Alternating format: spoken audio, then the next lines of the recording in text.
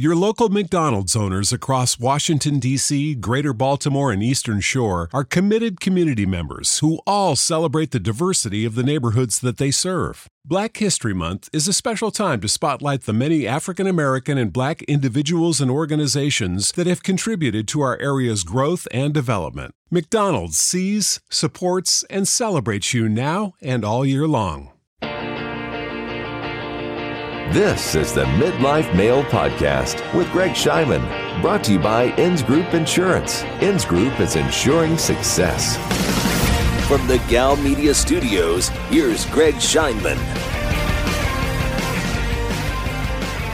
We're going to do another episode of the Midlife Male Podcast right here, right now, on the Gal Media Network podcast arena. Thank you to Michael Carroll, always putting the show together for me. I am technologically challenged. I got no idea how this actually happens.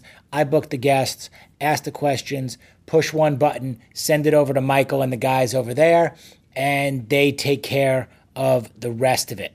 So thank you to Michael Carroll. We have done a lot of episodes together. These are the guys behind the scenes who help me make it happen. Help make the shitty audio quality that I record this on sound halfway decent, and appreciate everybody's help in getting the show out there, and mostly for all of you for listening. And certainly to the guys that have come on the show, my job is easy.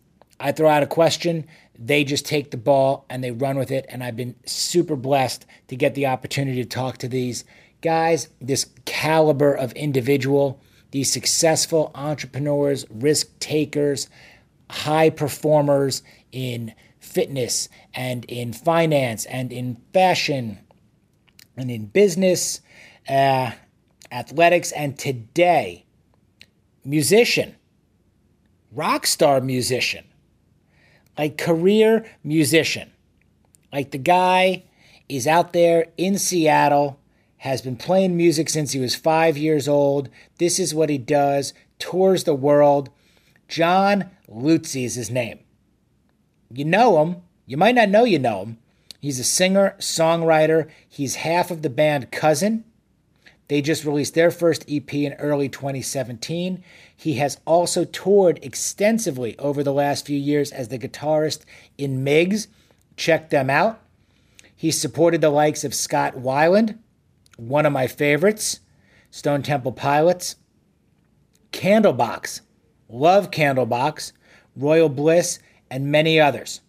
He's been the guitarist for bands like Love on the Rocks, Phantoms, the Dan Purser Band, as well as Lotus Crush, which he did with Candlebox guitarist Peter Klett. He regularly collaborates and performs with good friends Terry McDermott from The Voice, Blake Lewis, American Idol, Andrew Jocelyn, Macklemore, and Mark Rodriguez. When he is not on the road, he is locked in his home recording studio writing new music. He is collaborating with other artists, and he is spending time with his wife Trisha and their 3-year-old son Cruz. Which brings me to today's show. My good buddy Naren Ariel at Mascot Books. If you are thinking of publishing a book, you got to go to those guys. You got to talk to Naren, one of the premier self-publishing companies in the country. Love this guy. He's been a guest in the show. He's been a friend of mine for a very long time. So Naren connected me with John. And why? Good question. Because John and his partner, Don Miggs, have put out a book called Dads Know Best. And it is their story, the real story, of dad life. They took advice, comments, stories from friends, family, acquaintances all over, and they put it into this book, and they kicked out some gems. These guys nailed it. So I encourage you to pick up the book. We're going to get to John and let him talk himself about everything and geek out on guitars and gear and all kinds of shit. I could have talked to the guy for hours. Couple of things before we get started. Couple of midlife male moments, if you will. I had Aaron Hind on the show last week. Life Aid Beverage Company. Again, love this guy. One of the standouts was Aaron takes his kids to school. They're in the car, talking. 3 things you're grateful for each day. Brilliant. Simple. Start the day with an abundance mindset. Start the day on a positive note. So, Auden, Harper, and I are trying this. Highly encourage you to do it. We're going to see how many days we can go and tell each other 3 things every day that we are grateful for. Could be simple. Could be deep. Your call. Just give it a try. Okay. Jeff Weinstock. Cake and bacon. Care package of goodies. Thank you, my man. They say always take care of your butcher and your baker. So thank you very much. This guy is doing some serious shit. You want breads. You want pastries. You want some ham and cheese croissants. This is your guy, Cake and Bacon, supplying some of Houston's top establishments, doing an amazing job. Thank you, Jeff. Appreciate it. I am a burger purist. Harper and I go on some burger crawls. Harper's my son. He's 12. My 15-year-old doesn't eat burgers. I have no idea why.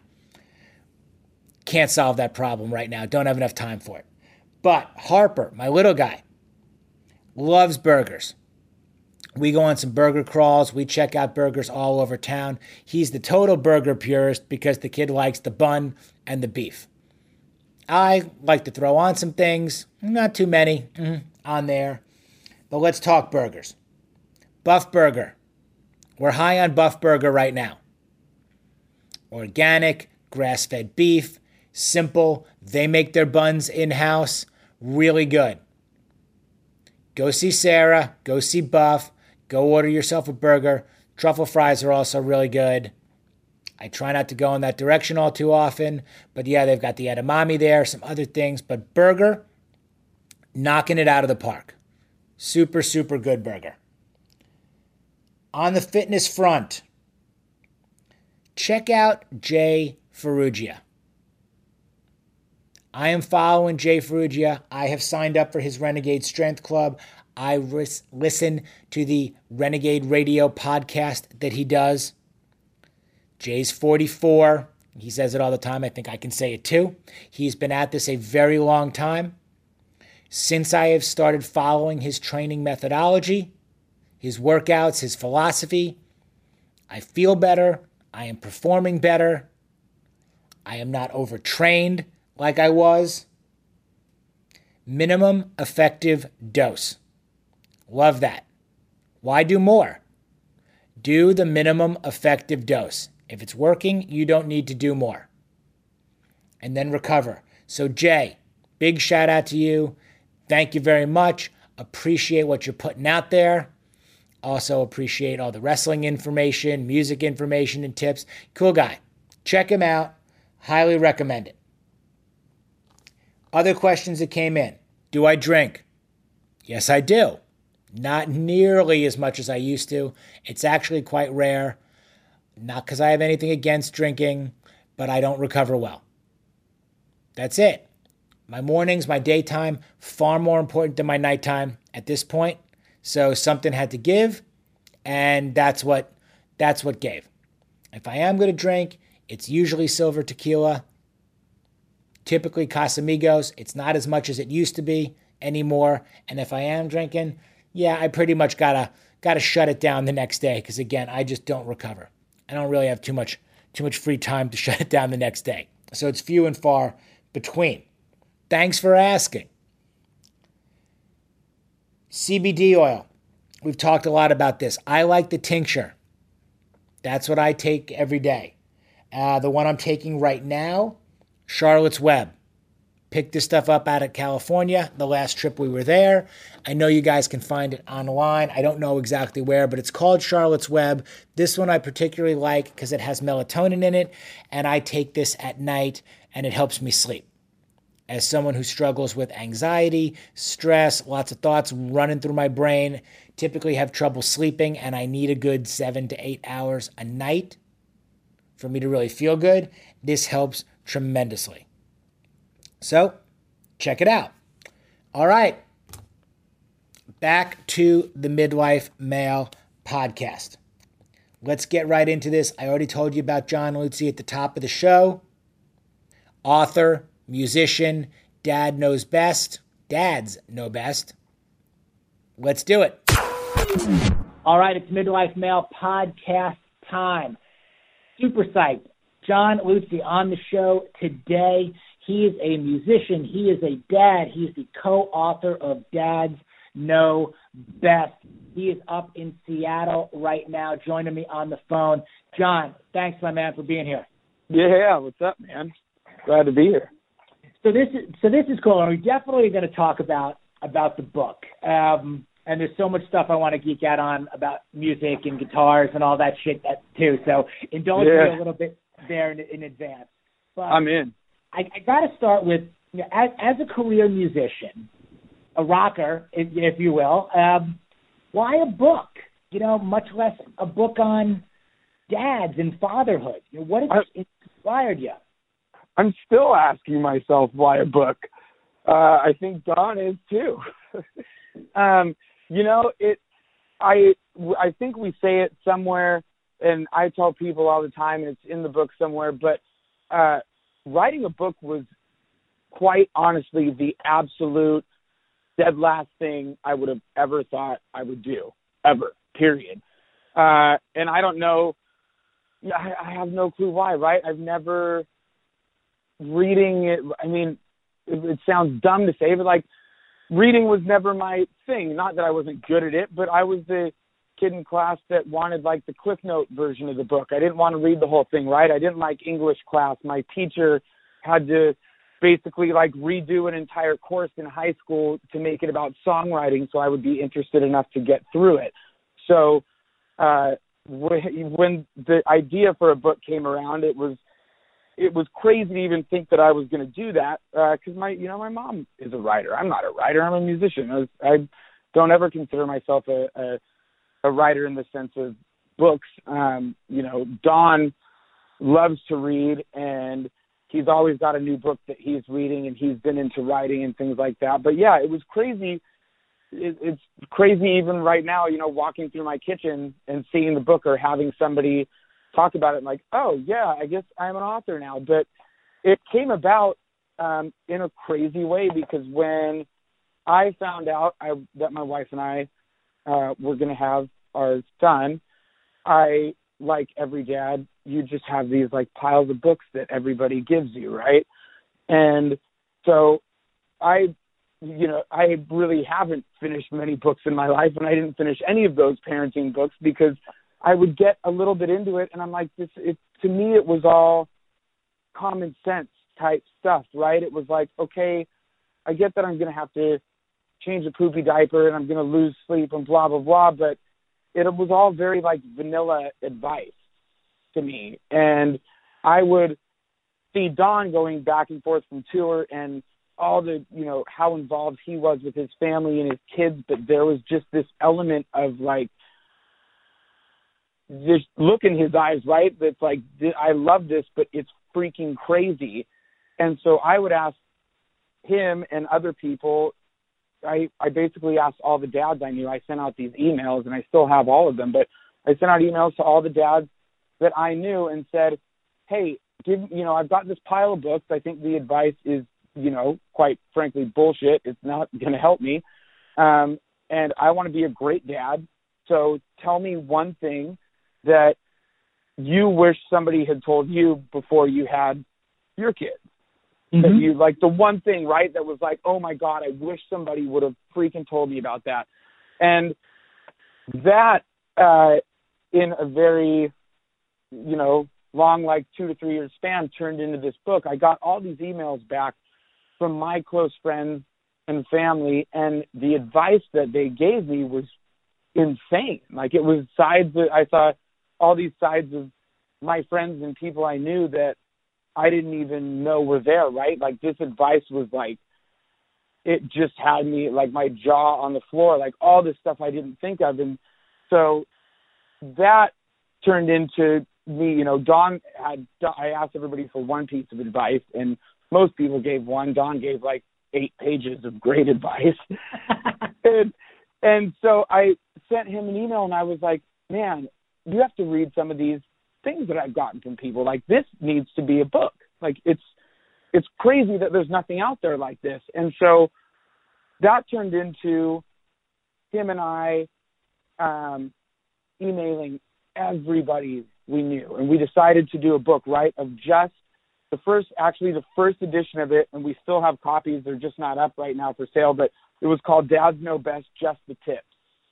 And it was, every single page was just 1 to 2 sentences, and just like a very blunt to the point tip on being a dad. And we had all kinds of people in the first book. We had friends, families, neighbors, the garbage truck guy to Jerry Rice and Mick Fleetwood, and crazy celebrities and athletes, some of which we still put their quotes in the new book, like Tyler Florence and Guy Fieri and Tom from the Plain White Tees, and all kinds of, you know, great people. But that was the first book, and we didn't really write that one. It was just all this advice we had gotten. And then fast forward a year after that, and we met, you know, Naren and the team from Mascot through mutual friends, and started talking to them about redoing the book. And we had gone out to dinner with them, and Don and I were just,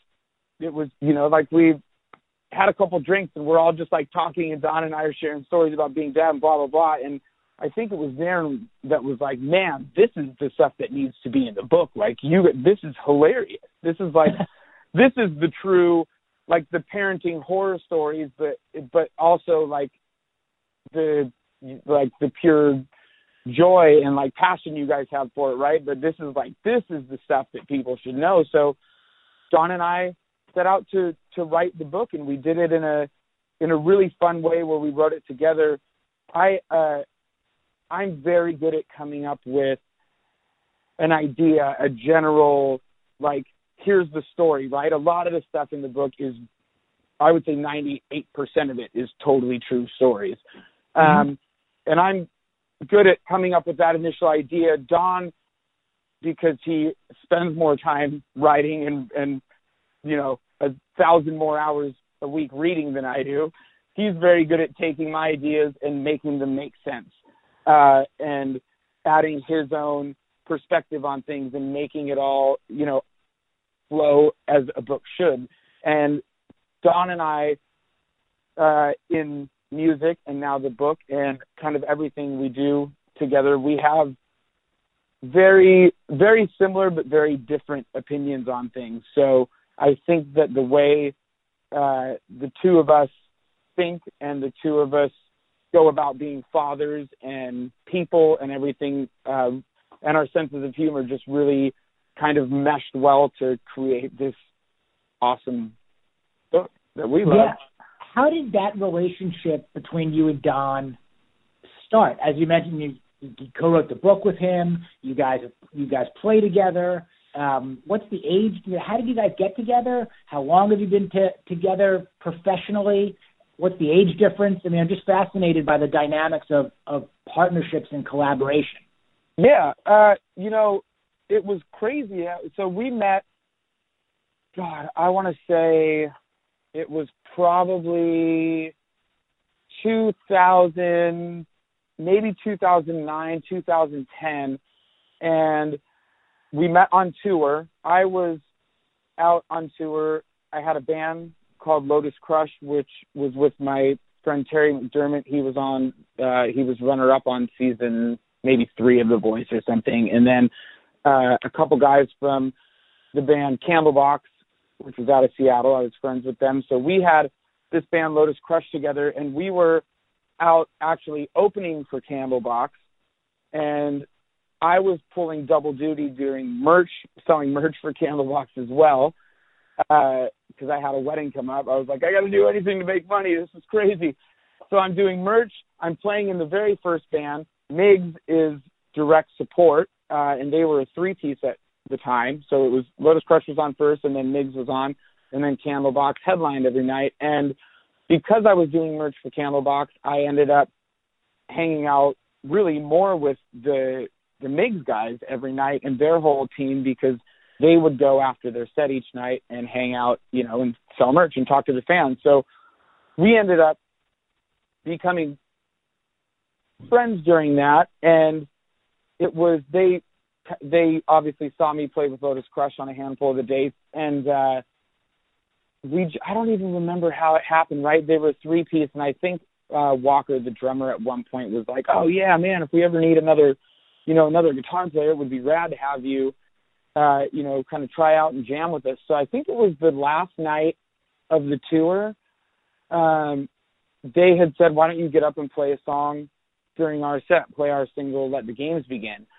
And I think Don's wife was out at the show too on that part of the tour. And so I was like, cool. I'm like all stoked to get up and play with these guys. I really dug their music, and we'd been on tour for, 3 or 4 weeks. And so I was stoked to jump up and play a song with them, and, not knowing where it would lead or what would happen.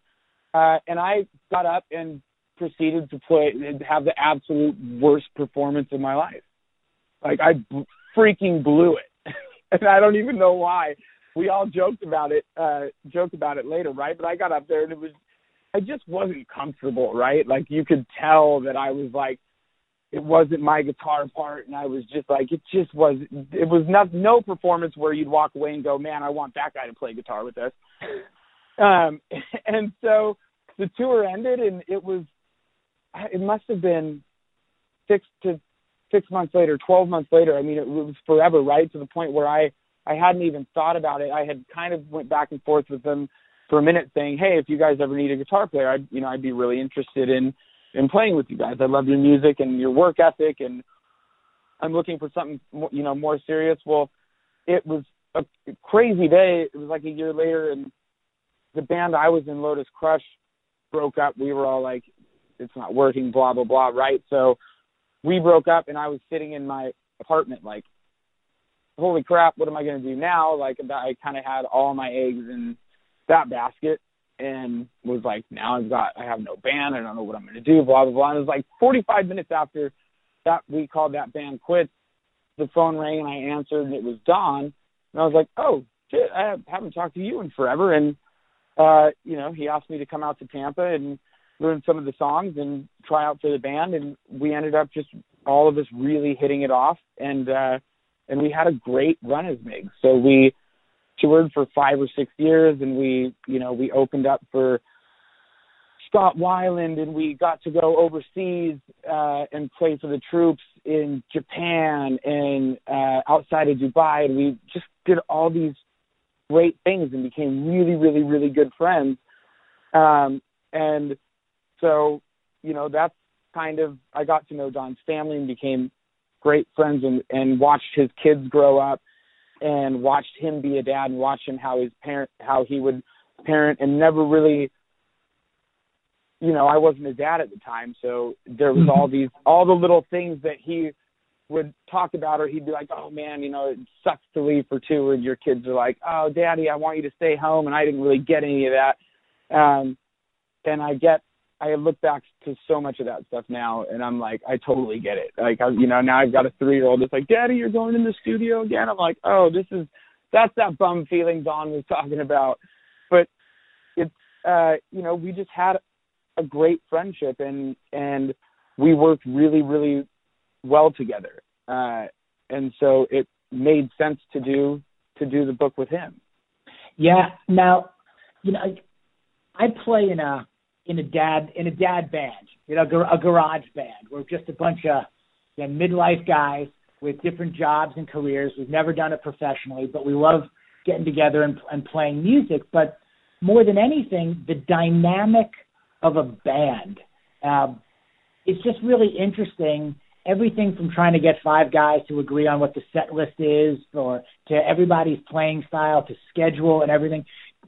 Doing this professionally also, do you feel like all the interpersonal dynamics, conflict resolution, creative process of being in bands really helps you as a dad too. I think so, because you know, and just a side note, because you said in a dad rock band, if you haven't seen the Instagram page Rigs of Dad, you have to go freaking follow it right now. It's comedy, right? But they pick it's like they find these pictures of all these dads in like Tommy Bahama shirts and make the funniest posts about. You just go look at it, Rigs of Dad. All right, go check that out, because we're in that situation. I mean, we laugh about this stuff all the time. It's like, I've got an OBGYN on keyboards. You know, we've got a real estate guy on drums. You'll be in tears. Like the first time Dawn showed it to me, I spent a damn near an hour scrolling through the photos and reading it because it's so funny. But yeah, you know, like being in a band is like your bandmates. It's like being married. Everybody says it, but it's totally true, right? Like you, especially when you're in a band and you're touring like we were, and you're in close quarters all the time, you have to learn how to get along with everyone and deal with everybody's quirks and give people their space when they need it, and conflict resolution, right? Like everybody has a different way of doing things, and you have to learn how to ebb and flow and make it work. And it's the same when you have a family, when you're you know, the relationship between you and your wife and your child or your partner, whoever it is. But you have to learn how everyone works, and it can't, to make something like a band work or a family work or any of it, it can't be, you can't have the attitude where it's my way or the highway, right? Like we say it in the book, but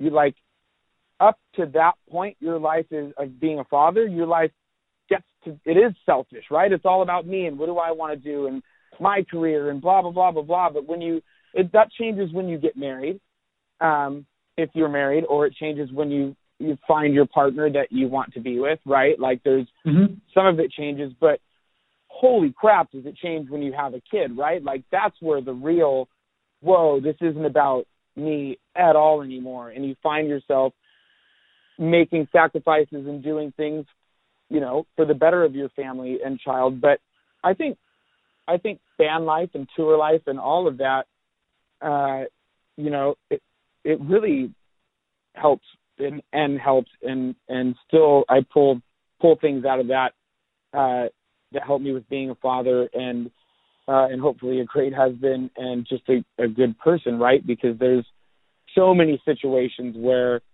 you have to just kind of look at it and go, okay, you know, maybe this isn't what I want or how I would have wanted it, whether it's a set list or disciplining your son a certain way and your wife wants to discipline a different way. Like you have to just look at things a lot of the time and go, maybe this isn't what I want, but it can work and I'm going to make the best of it. And, you know, I don't know, did I kind of answer the question? Totally. You know, one thing, you know, I want to obviously get into the book, but one of the cool things that I really enjoy and putting out there is, you know, obviously getting to know the people behind the businesses, you know, the people behind the book, you know, because then it becomes, hey, I want to read what John is putting out there because I know about John, you know, now, and I've heard about Don. Can you maybe peel back some of the misconceptions? I hope you don't burst totally my bubble of life on the road also as a musician. And I don't know if you've seen it either. I think it was a Netflix documentary. I think it was called Hired Gun, maybe out there. I have. Yeah, totally. And you know what's again fascinating to me is the professionalism, you know, and the dedication, the job, if you will, of playing music and being out on the road touring. And how do you approach it now in terms of, you know, health, longevity, sustainability, finding time? I don't know if you FaceTime, you know, your son. Like what's that like? You know, now we see it on stage and it's on and on. But what I've maybe come to realize is it's orchestrated, it's scripted, it's in a lot of ways also. It's planned. Yeah, you know, a lot of it is there's a certain image that you, depending on, you know, on your music and what you do, that that you give off on stage, and that is, you know, I think there's a certain image that that just being in a band and touring and that whole thing and backstage and like there's an image that gets into people's mind when they think that, right? People automatically go to Motley Crue, right? Like, yep. Backstage is a freaking party, and it's chicks and drugs and what, like, all this crazy life, whatever you want. People are like just going nuts, right? And is there a part of touring that's like that? For sure. I've seen lots of crazy stuff, but not so much anymore. I'm not saying it's not there, but I think it's a very different time than when those images were portrayed and really happening. I think with the internet and with people having so much access, right? Like the days of calling all your friends to come out to a show and like that whole kind of thing, where it was this word of mouth total party thing, are gone. And because everybody can post a video of themselves playing music and trying to be the next big thing, I think the work and professionalism that has to go into your career as a musician today is way harder. You don't have, I tell people this all the time, but you don't have the, what's the word I'm looking for? Like, you don't get to just party your ass off and wake up the next day hungover and not be your best at a performance, right? Because if you don't have that luxury anymore. Because if you're not the best, if I'm not up at 9 a.m. working my ass off to be the absolute best version of me I can be, there's another kid that's locked in his room that's younger, better looking, and is going to be more talented because he's not wasting his day being hungover, feeling like shit, or partying, or all that, right? Like, and a lot of the people that, even a lot of the bands that have that party image today, it's, you know, it's very professional. Like, it is a job. It's still the best job in the world, but you got to work your ass off at it. There's no room to slack. And so on tour, on Mig's tours, those were really great. Like, of course we had our days where we wake up hungover and we're, but you find yourself almost planning it different, right? You're like, when's my day off? Like, I'll go hard tonight because my day off is tomorrow, and I don't have to be up for a show.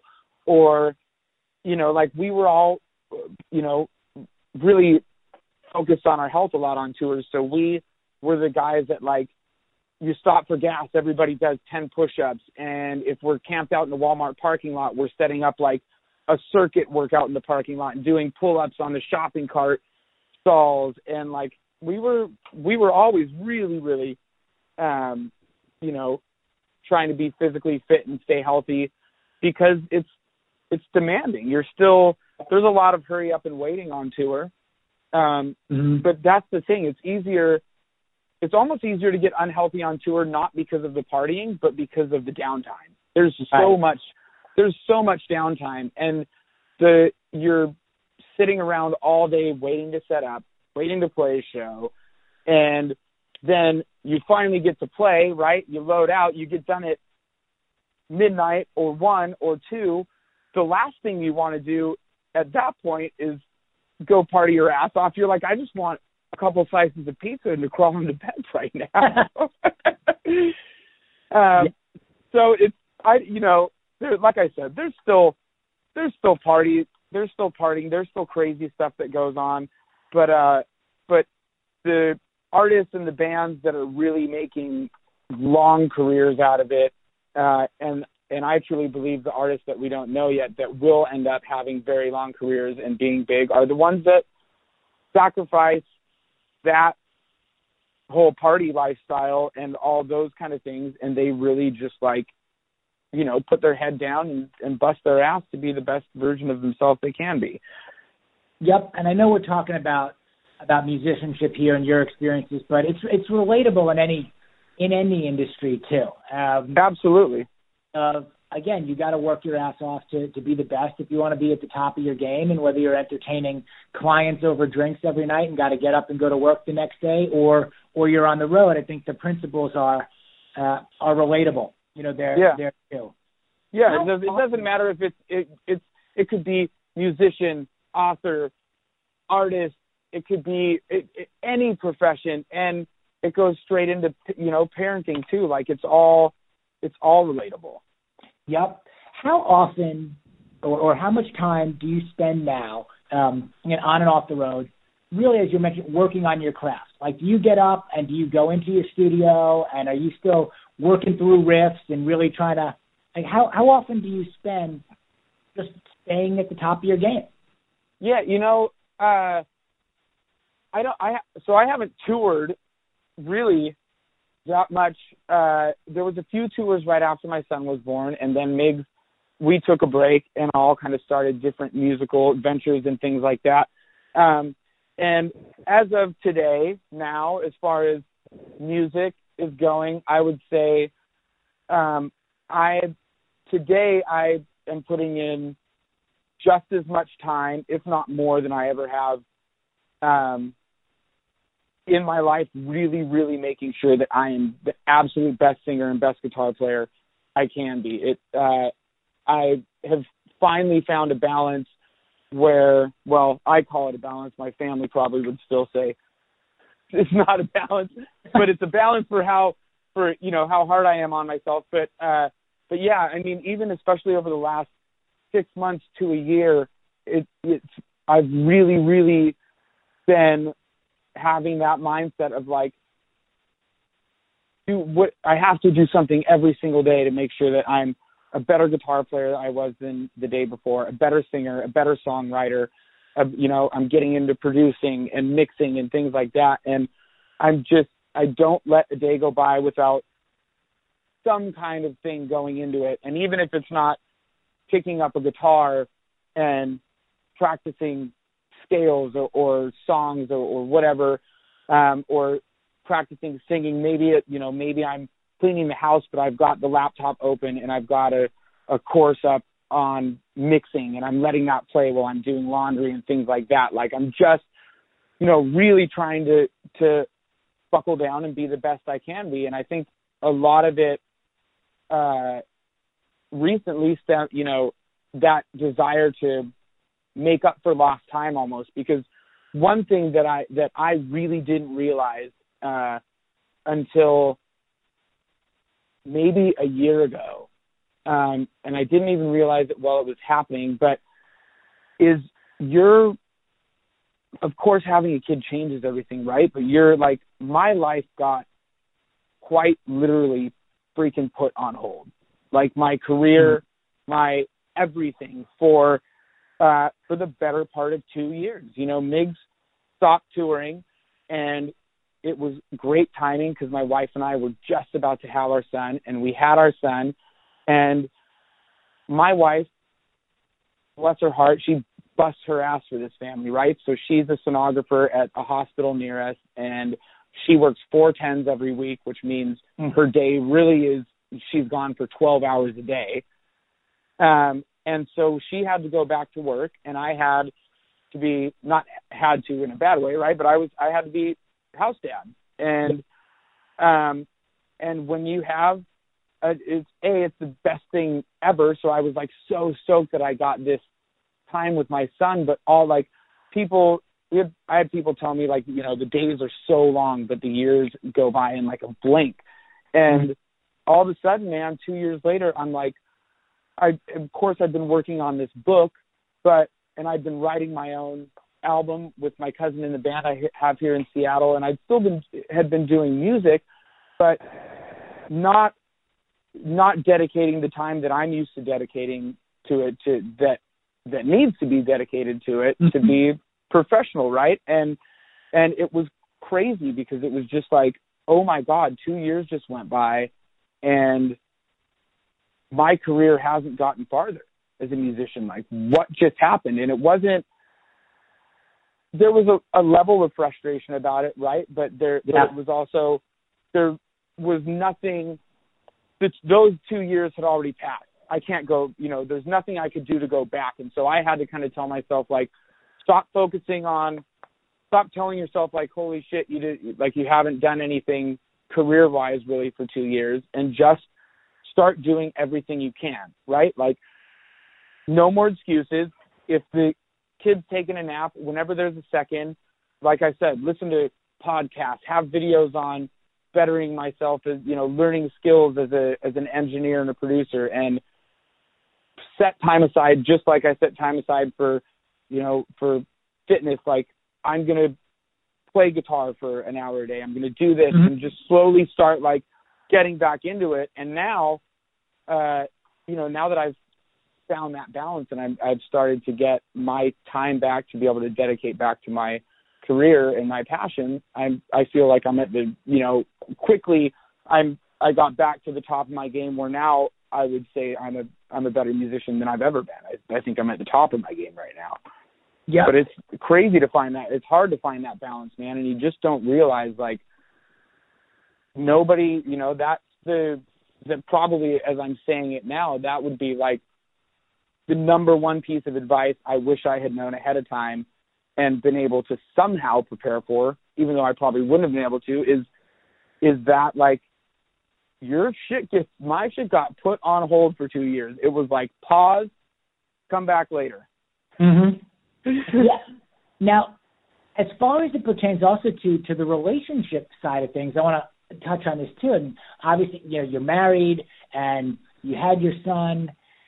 When you started your relationship with your wife, were you on the road a lot? How does the dynamic change when, again, all of a sudden now you're home, all the time, and then you bring a kid into this? Yeah.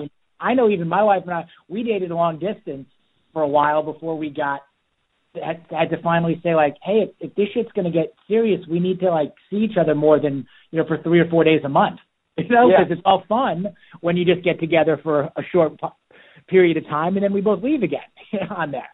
Yeah.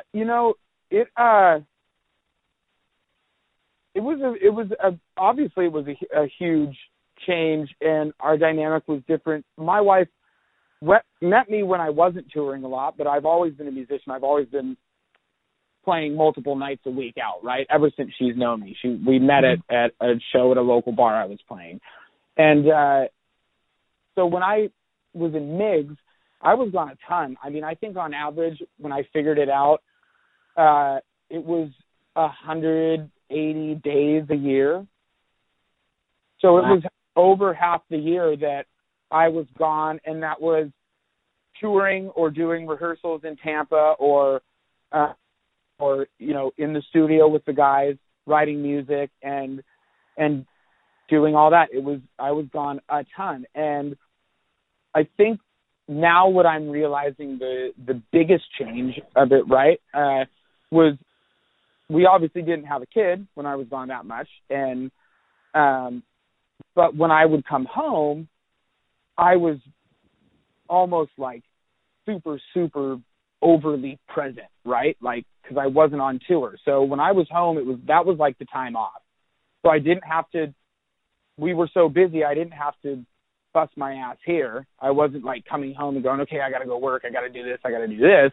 Mm-hmm. I got to be home. So I would take care of everything, and we'd hang out, and it was just like, there was none of the at-home work stress from my side of the thing, or from my side of the relationship, because when I was here, and whatever you needed me for, it was done, and it was very easy, right? So then when we had our son, and then I stopped touring, and things very quickly flipped on their head, right, where I was home all the time, and I don't think being home all the time was necessarily a huge difference. It was great for both of us, but it was being home, and all of a sudden there weren't tours, and Migs wasn't going to do anything, and it was, now I'm home, but now I have to, like, be busy most of the time figuring out what am I going to do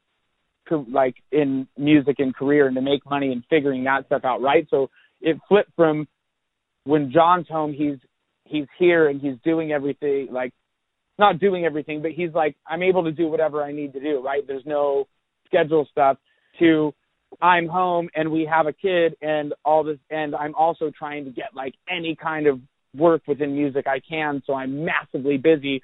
So I'm here and I'm present, but I'm not really present the whole time. You know what I mean? Like, it always, I think, felt, and it's getting better, but I think a lot of the time it felt like I'm here, but I have one foot out the door, or my mind is somewhere else, because the crappy thing that comes along with being a musician is being a musician. It's great, but you always have to be thinking about where the next gig, the next job, the next something is coming from, because it's all gone in the blink of an eye. Mm-hmm. So for me, that's been, and probably for my wife too, has been one of the biggest things to learn to deal with me not being on tour as much, and me working out of my studio here and doing that kind of stuff is, I'm having to still teach myself how to find that balance and between being here and actually being present, and being here and being in work mode. Yep. So the title of the book is Dads Know Best. What do dads know best? Probably not much. Yeah. Is there? Is there a chorus in here? Is there a part of the book that you go, "Yep, we fucking nailed that one"? Okay. If there's one part of it as you reread it, or have gone through it, you're like, "Yep, we got that part." Whether it came from you, from Don, from Mick Fleetwood, what do dads know best that's in here? Because it's not the cookie cutter bullshit, that we couldn't get through in the other books. Yeah. It's so hard to pinpoint. I because there was so many versions of the book, and there was the first book and all this, right? Like, I think we nailed it as a whole. Don and I are both really happy with it. I love this book. It really is a collection of the shit that I wish somebody told me. But I think there's an underlying thing to the entire book that a lot of people didn't expect. I mean, Dads Know Best, right? The Know Best series, it really, Know Best it's really tongue-in-cheek, right? Because nobody really knows best. But it's kind of a play on it. But the one thing that I think we touched throughout the whole book, even when we're not really saying it, and I know some people probably won't agree with it, because who knows how their relationship is with their partner or their child's partner, like mother, whatever. I don't care. Don and I, we don't care if people hate us, so whatever. But it's so freaking important to be there for the mother of your child, at least while you're together, and for the kid, right? And during that time, because everything that I've gone through as a dad, and it's 3 years, right? I'm still a baby as far as being a father goes. I have a ton to learn, but everything that I've gone through, and the emotional and mental challenges of becoming a father, and all of it, like, holy hell, it's nothing compared to what the mom goes through, right? Like, they get freaking screwed. And so I think that is the thing that we really nailed, is just that thing of, like, it's this whole idea of, like, you have to be there for that person, but it's also the sentiment of, like, a dad reading this going, okay, I'm not alone.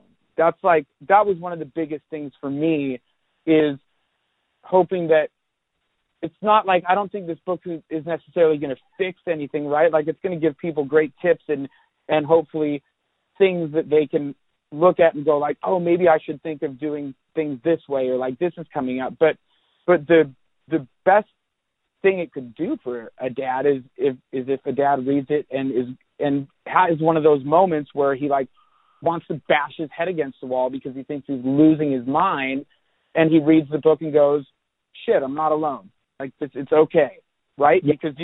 Because I think as a dad, I think it's really weird, man. I think that I can think of a million times where I've thought, I'm going crazy, or can I make it through this freaking situation, or how do I bite my tongue and just be there for my wife or my family, like a million things, right? But I can't think of a single time where I like called a dad friend and was like, man, I'm going through a really hard time. Can you just be there for me, right? Like, guys don't really do that a lot, which who knows why.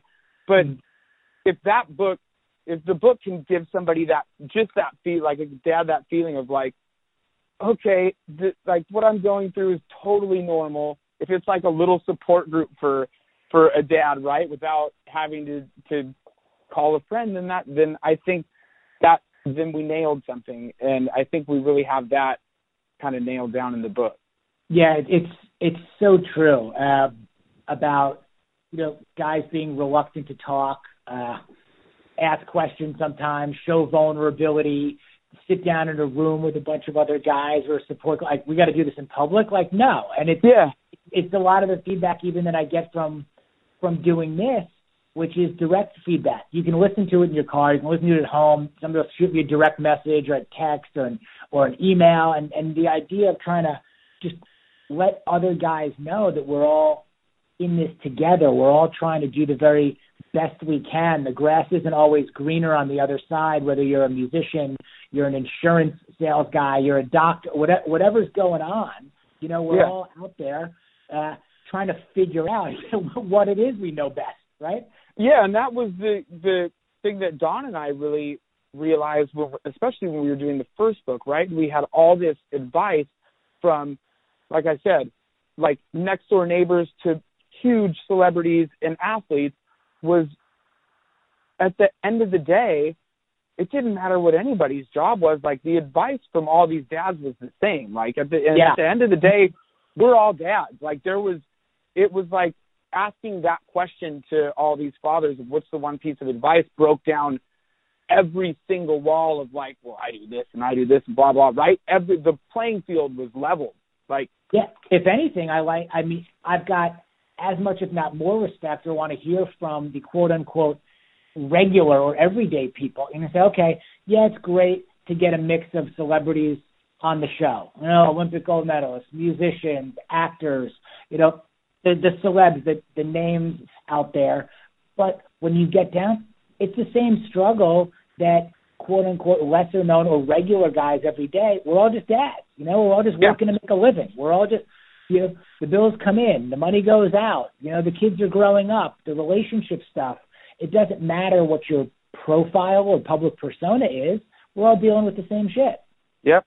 Yeah, it doesn't matter at all, man. There's it's celebrities, any like public profile. It doesn't matter how much money you have. None, like, at the end of the day, when it comes to being a dad, being a great father, there's nobody gets the magic solution. Money doesn't make you a better dad. It's not going to make things better. So your social status, like, none of this stuff. Like, we're all just trying to be good dads, and to be a great dad, you have to start with yourself and be a great person, because kids are little freaking crazy sponges, man. They're going to turn into what they see. It doesn't matter what you tell them. Yep. So how old are you now? I don't know. How old am I? I'm 35. Okay. And like Cruz, I said, I lost a couple of years when I had a kid, so I don't really have the time warp. And Cruz is, as you said, 3, your son? He's going to be 3 in a month. Okay. So you got more kids in the future that you're thinking about? Everybody, I think now everybody kind of always asks, right? But like, as 3 approaches, it seems like that question gets more and more and more frequent. When do you have another one? When do you have another one? And my wife and I totally want another kid. I think it would be great. She thinks it would be great. But there's factors that play into it, right? Like, there's the thing we just talked about where it's like, I feel, having to have been home for a lot of it and having my my career put on pause for so long. I feel like I'm just getting a lot of that back. So I want to make sure that I have things more solidified before that happens. And is there ever going to be a perfect time? No, but you know, there's that whole thing. And then there's the fact that, you know, kids are freaking expensive. It's crazy. Like, they really are. Yeah. And having a kid takes a toll financially on a family and a husband and wife. It takes a toll emotionally on a husband and wife's relationship, if you are with your wife or your partner. Like, it takes a lot out of things. So as things are now getting back to normal in my life, there's, you know, and my wife's life, there's a big part of us that's kind of like, it's almost like dreading that but everything would change again, right? Not that it wouldn't be for the better, but it's like, is everything going to hit pause again? And we go through all this stuff now that we're actually like getting back into like our routine and things are kind of more normal. But again, it's one of those things where I don't think you can necessarily plan for it. I don't think there's like, we're going to have a kid now because this is the best time.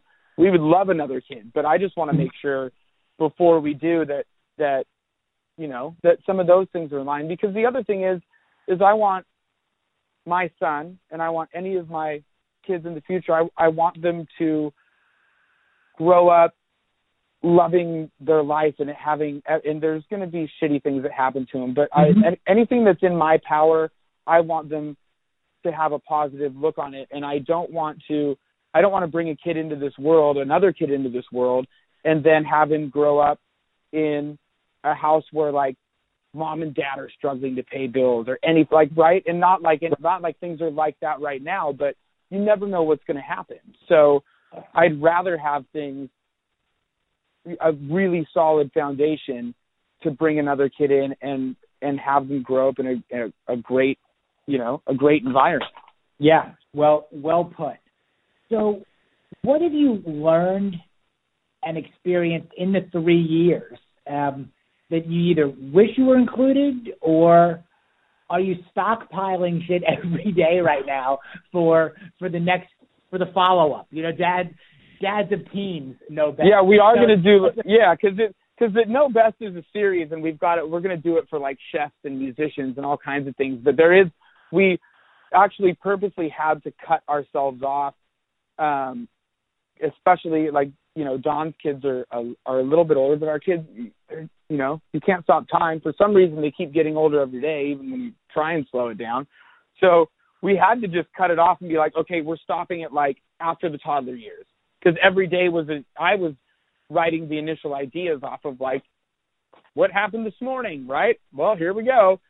So I have so much stuff that is not in this book that we could put into another book. And Don, you know, his kids being older probably has so much. So there will be more. But what's your process, if I could ask you? Like, you talked about, you know, I never saw myself as a writer per se. You know, and I put out content, written content, blog, email, every week, and I don't even consider myself a writer because I just ramble on into my voice memos on my phone and then hit a button and shit transcribe. Like, what's your process?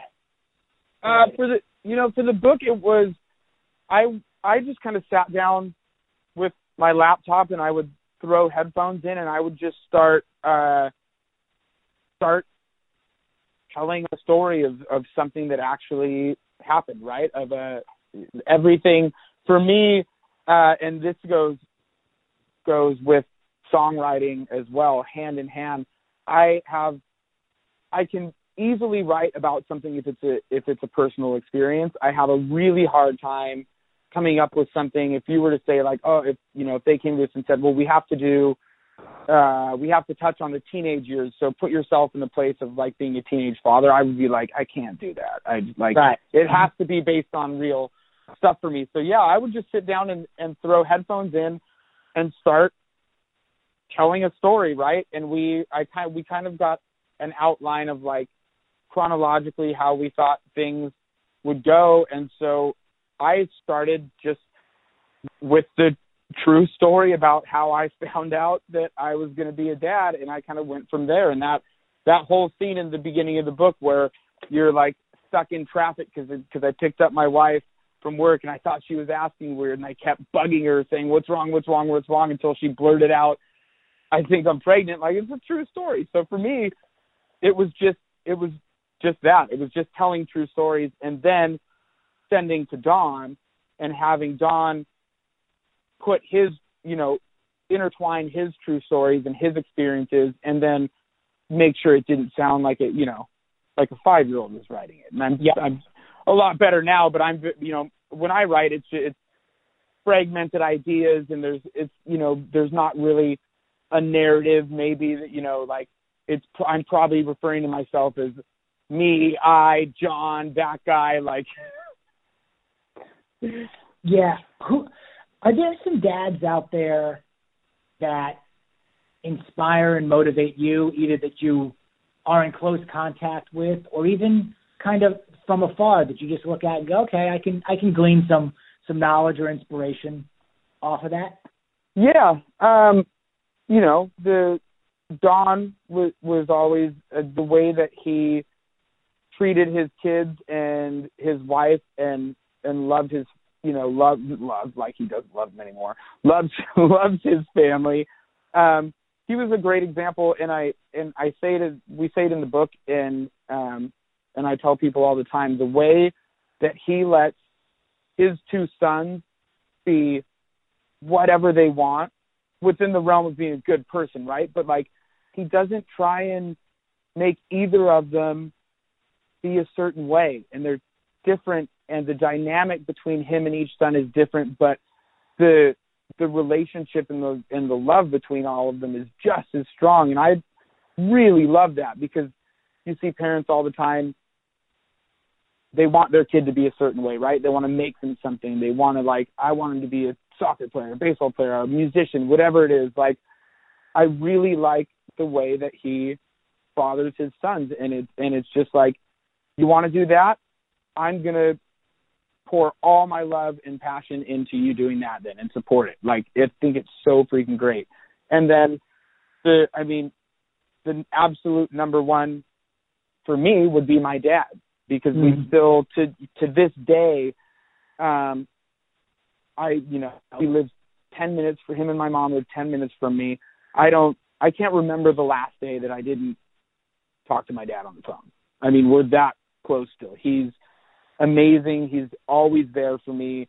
He was 98% of what I do as a father is based off how he raised me and how he treated me, because I'm lucky, right? I'm one of the people that has not a single negative thing to say about my dad. That's awesome. Yeah. So and still I will still to this day, if I'm having a hard day and I just need somebody to pick me up, I'll call him.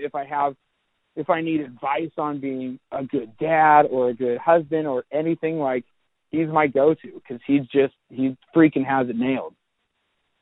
Awesome. Good for you and your whole family, and I'm sure your son, with you having that relationship with your dad and he having his grandfather so close to him. I think he's closer with Grandpa than he is with me. He wakes up every morning. He's like, Dad, can I go to Nono's house again? I'm like, well, sure. I mean, this is why we stayed close. Babysitting's free. There you go. And they don't say no. That's and my dad does, and my mom says my dad says the same thing. She's like, yeah, he wakes up every morning too, and he's like, can I go see Cruz? That's fantastic. Okay, couple more for you. Okay, so this comes. I said, so my lead guitarist, guy named Scott Gray in our band. Do you guys have Fuddruckers out in Seattle? I have been to Fuddruckers. We don't have one in Seattle. I think the closest that I know of might be Spokane. Okay, but I've been there for sure. And Don's in Tampa, right? Yeah. Yeah, I think they're down there. They're down there too. We got a bunch of them. So Scott Gray, my lead guitar player, is CFO over at Fuddruckers by day also. Okay? Number guy by day, guitar player at night. And man, you're going to freaking love Rigs of Dad. I can't wait. I'm going to text him as soon as we get off this call. So three questions, because I had talked to him this morning. I said, hey, I've got John Luzzi on, this incredible guitar player. We're also big Candlebox fans, everything else. So for you here, top 3 favorite guitarists, and what about each is your favorite aspect of their playing? Ooh, top 3 favorite guitarists. All right. Well, I would say in no order.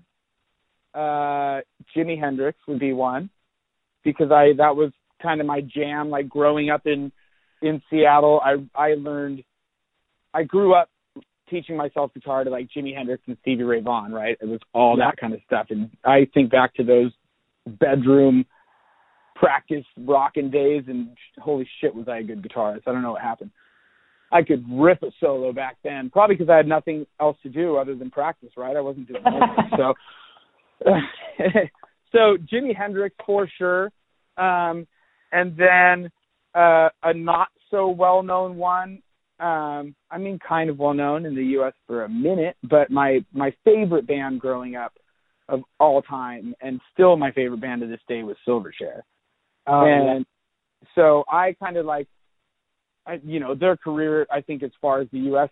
is concerned, was maybe like 1 or 2 singles, but I followed them all the way up until, God, I don't know what their 5th album or whatever their last album was. Like they're massive in Australia. And and Daniel Johns as a guitar player and a songwriter was always like number one influence to me, just because he was my age, right? So when I was 14 and started like seeing them, I was like, oh yeah, I could totally do, like, doable for a kid. And then just his sporadic guitar playing live, as far as like effects and different weird things would go, it was never the same show, right? And the guitar lines were never, like the solos were never the same, and there was never a bad note, because he'd just take the note and bend it until it was right if he hit the wrong one. Like that whole kind of thing I really loved.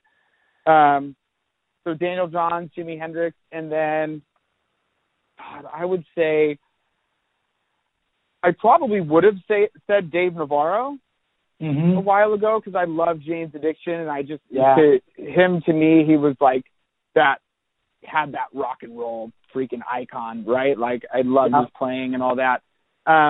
But as I go on, I realize how big of an influence like Tom Morello from Rage Against the Machine has been on me, or somebody like, even though I didn't listen to U2 a ton, I mean I listen to him now more than I did, but somebody like The Edge, like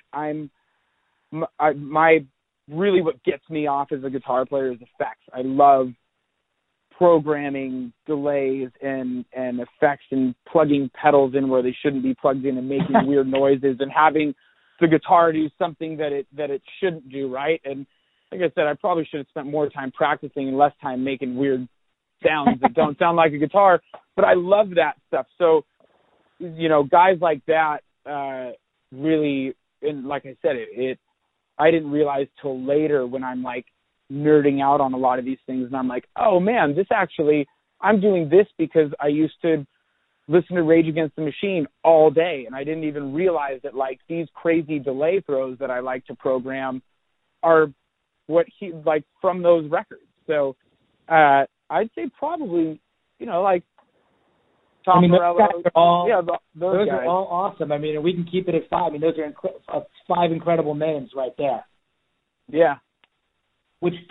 And you also led beautifully into the next question, which was, how you describe your playing style as a mix of these guitar influences, and you led right into that with the pedals and the programming and the indirect influences as well. Yeah, and I've probably watched It Might Get Loud 50 times, right? I don't know if you've seen it, but that's the movie it has Jimmy Page and The Edge and Jack White. Yep. And so they all walk into the room and talk about their playing styles, and all of them are different, right? And I just I watch that and relate to The Edge so much, because it's just like I love programming soundscapes and these different things. And today, and in the more recently as a player, I've been focusing a lot more on on the technical side of my playing, but in conjunction with the effects and that side of things. And I was never, I still to this day don't consider myself a lead guitarist at all, like even remotely. I would consider myself a great rhythm player that can play a solo. But it's funny, I have that mindset when I'm playing, and then if I watch myself play a solo, I'm like, oh, I'm pretty good. Like, that wasn't bad. I think I'm just really I'm just really critical on myself in the moment.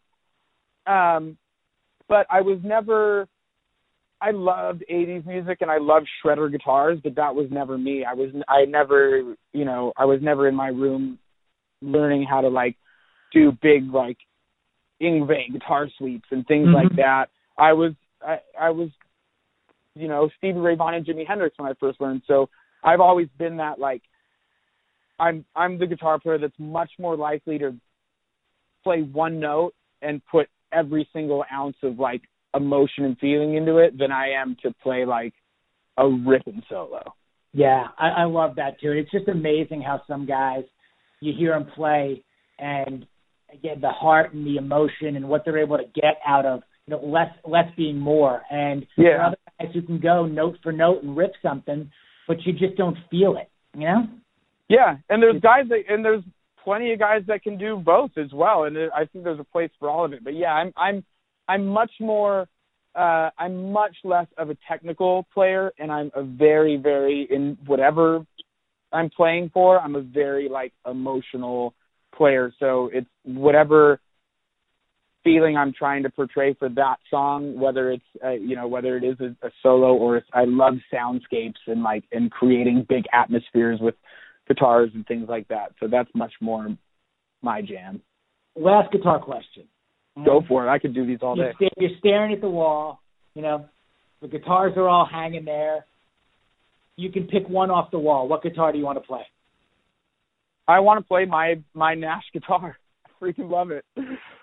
Don would have a hard time choosing because Don's guitar collection would be one of envy for anyone in the world because he's a vintage guitar collector and he has truly incredible guitars that you can't believe you're playing and holding, right?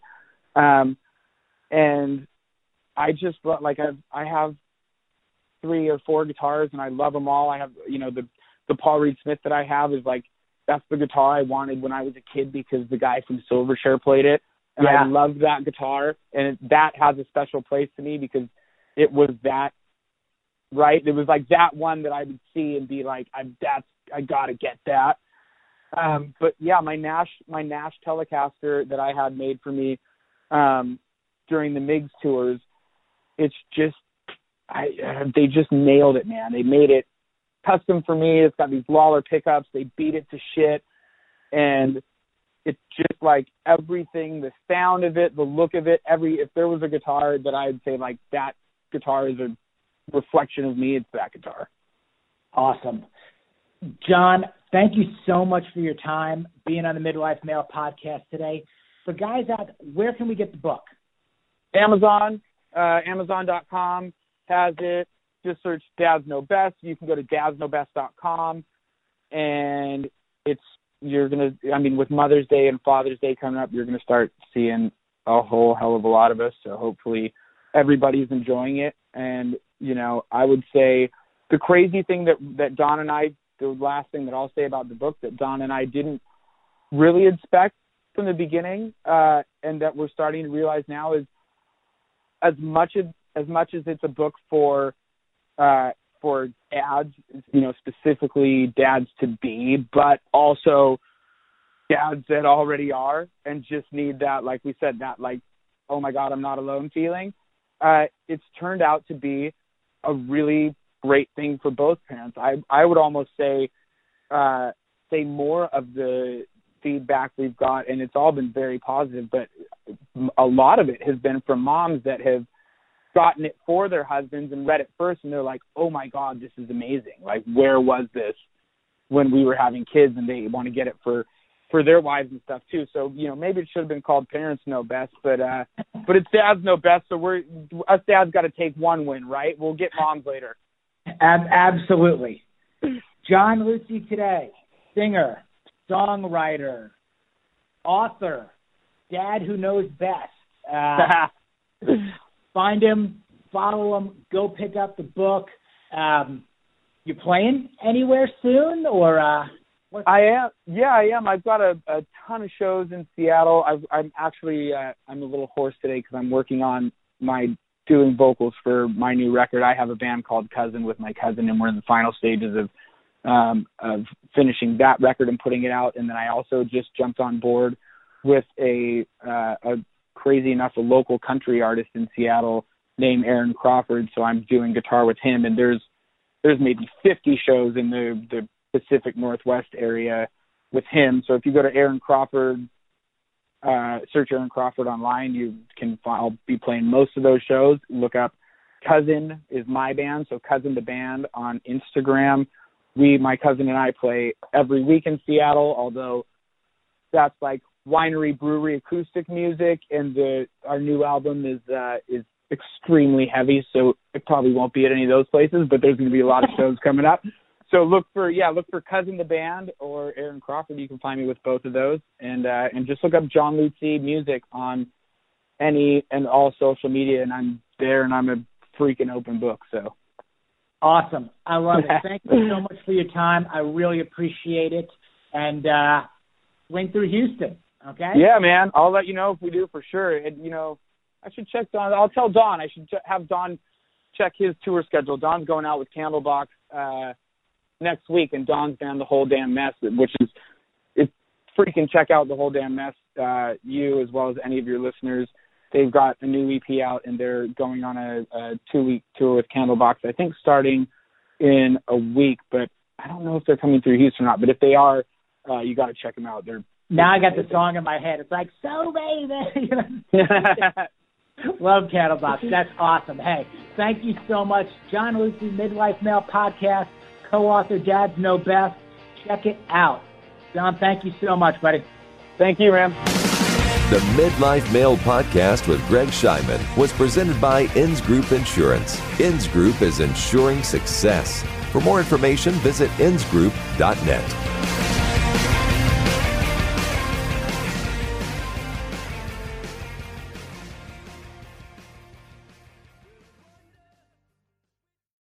A Kia SUV is capable of taking you far. But when you use it locally to help your community, you go even further. Whether that's carrying cargo, bringing your team with you, ready, or navigating new terrain. Power up your capability with the right Kia SUV. Do more with the Kia Sportage, Kia Telluride, Kia Sorento, or Kia Seltos. Kia. Movement that inspires. Call 800-333-4KIA for details. Always drive safely.